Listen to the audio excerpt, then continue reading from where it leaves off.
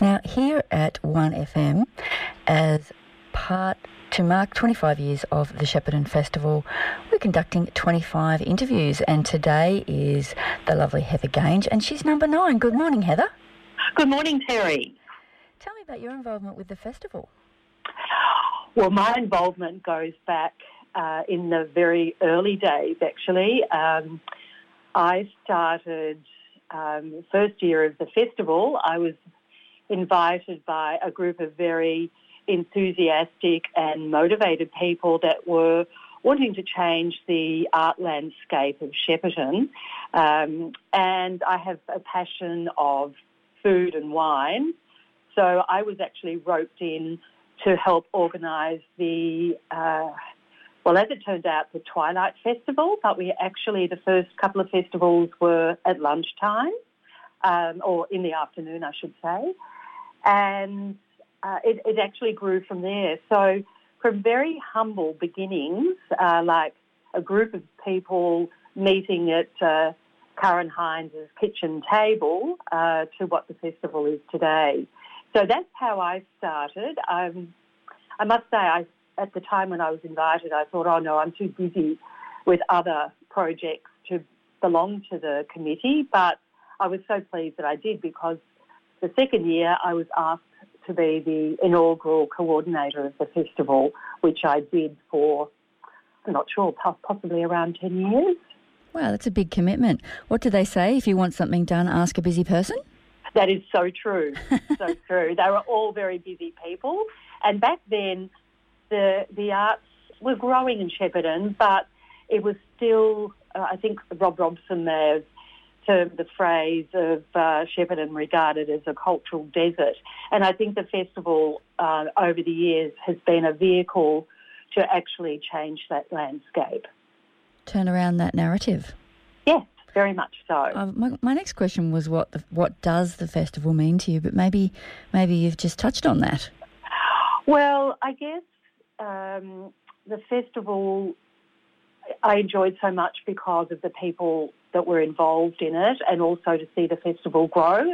And I must congratulate, I can't believe it's 25 years. I must be 25 years older, which is not such a good thing. But all those people that have been involved in the festival over those years, a lot of very dedicated people and enthusiastic people to keep the festival running.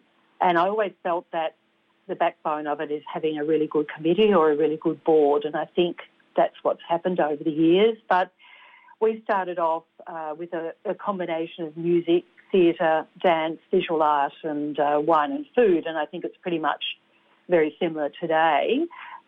We also had a philosophy that we wanted to break down the barriers that prevent people from experiencing the arts, because often the arts are, I guess, termed as being exclusive. And so we wanted to bring art to the people and take it out of the usual spaces like a gallery, etc. So that's where we started doing performances in unusual places like down at the lake or in the mall, in the parks. We had performances at Herfy's Foundry, etc., places that you wouldn't normally find so-called art. And then there was also the discussion, sorry, I hope I'm not rambling, but there was also the discussion, because it was started off as the Shepparton Arts Festival, and then there was much discussion about that, because people felt having art in it may put some people off about attending the festival. It might be too arty. So that's when we found that there was ART in Shepparton. So it was that was handy, wasn't it? It was. Yeah, it was quite fortuitous. And then now, of course, it's called the Shepparton Festival. So, yes, it has changed over the time, but the basic philosophy is still there. Even with breaking down those barriers and exposing art to people who wouldn't normally maybe see that performance or take part in that event, there's still probably a lot of people in our community who haven't attended any Shepparton Festival events. So can you describe a festival event you've attended and what it was like for you? Over the years? Oh, well... Well, any year you like. Well, I think it's the inclusiveness of it, and it depends, whether what you're interested in. I think the Twilight Festival, as it used to be, the name has changed now, but basically it's free and it's inexpensive, so anyone can attend. And there was a whole range of music, and I think it ended up being Converge now, or it might have changed its name also. I think it was Converge for a few years, yes. Yes. And I think because people could take their picnic or they could buy food at the festival, there was such a range of music as well, which appealed to, it was world music, so it appealed to a great range of people, and just people getting together, had just a real enthusiasm about the whole event. So that was really great. I mean, one that was a little bit more exclusive, I suppose, was Art on a Plate, where we actually brought Shepparton artists in their own craft, which were chefs. And people often don't think about, oh, really, is that an art? But it is an art. Cooking's an art. And we brought a number of high-profile chefs, including Neil Perry, to Shepparton to work with the TAFE students and produce Art on a Plate. And that was great fun as well. And of course, food is a big part of the festival today. But I am questioning your definition of cooking being an art when I see what I cook, Heather. But I'm sure you would be able to see it as art if you're talking about Neil Perry. Well, I'm sure you do have an art to it. Just a bit more practice. Just the way I cook my eggs, very arty, yes. Yes. How would you like the presentation and all that? Yeah, well, maybe that's what I'm lacking. How would you like to see the festival evolving in future?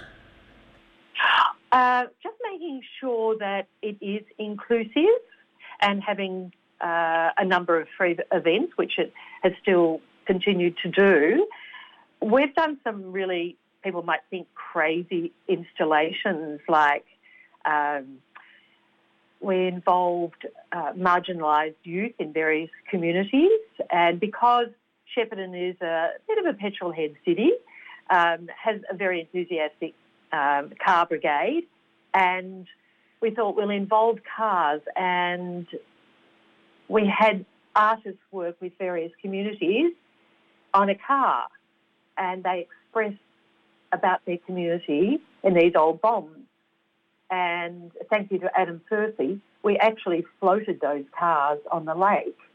Now, it was something that particular installation and another one, which were made of fruit bins, which was down at the lake and also at the entrance point of Shepparton, that made people think, well, what's this? Is this really art? What is it? And they thought we were probably crazy, but it was something different, something that stood out, that actually made people think about art and perhaps encourage them to become involved. Oh, I like that idea of the floating cars.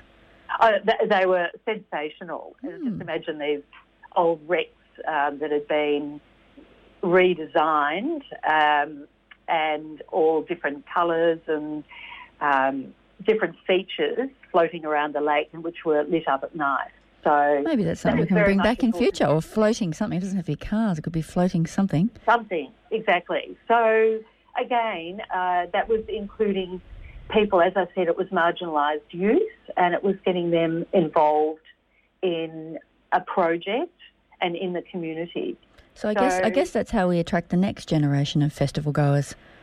That's right, and that's why I'm really delighted that it has survived for 25 years and still going strong. That, you know, you have to look at succession, and you have to make sure that you've got the right people, as I said, on the committee, on the board, to take it forward. And it always needs fresh ideas, changing times. I think it's going to be interesting to see how the festival kicks off on the 11th of June, being in the winter, but Tasmania have very successful winter festivals over there, so why can't we do it in Shepparton? Absolutely. Now, on that, the festival is actually being launched next Friday, the 7th of May, and you can attend that launch. It's free. You probably know this, Heather. I'm just letting our listeners know. That's fine. Yes. There's 2 launches, so for people who are working or maybe people who can come along later, at 12:30pm and 5pm, and it's being held at St Augustine's Parish Church. As I said, it's free, but you do need to register for a ticket on sheppartontickets.com.au. And also, while I was having a look at Shepparton Tickets last night, Heather, I noticed that you can already book for the opening night celebration, which is on Friday, June 11, and that's also free. So you can grab a ticket for that too if you'd like while you're on Shepparton Tickets. And I've also got a number for people because not everyone's on the internet, are they, Heather? No, that's true. And we're talking about inclusivity, so it's 1300 855 580. I think that's a number for Shepparton Tickets, and you can maybe ring them and get a ticket that way as well. Or, have a look at the Shepparton Festival on Facebook or online. There's lots of different ways to connect, isn't there, Heather? Oh, look, there certainly is, and my technology skills aren't absolutely fantastic. I always love the hard copy, but I've learned to use the internet and book through that. It's very, very, very easy, and I think it also will actually get to a lot more people because of social certainly young media. people, absolutely. That's right. So I would encourage everyone to support it and just give it a go. Go and see what's on, whether it's... Yeah, I mean, if it's a free event, you've got nothing to lose. Exactly. And just a reminder, the theme this year for the Shepparton Festival is Unify, and it's on from June 11 to 27. But if you are curious, get along to the opening event next Friday. So will you be attending, Heather? Sure will, yes, most definitely. Looking forward to the festival and some of the people that I used to work with. And I'm looking forward to seeing the program. I can't wait to... it's been a little bit under wraps so far, so I'm looking forward to seeing what events we can be looking forward to in June in our first midwinter Shepparton Festival. Thank you very much for your time this morning, Heather Gange. Thank you, Terry.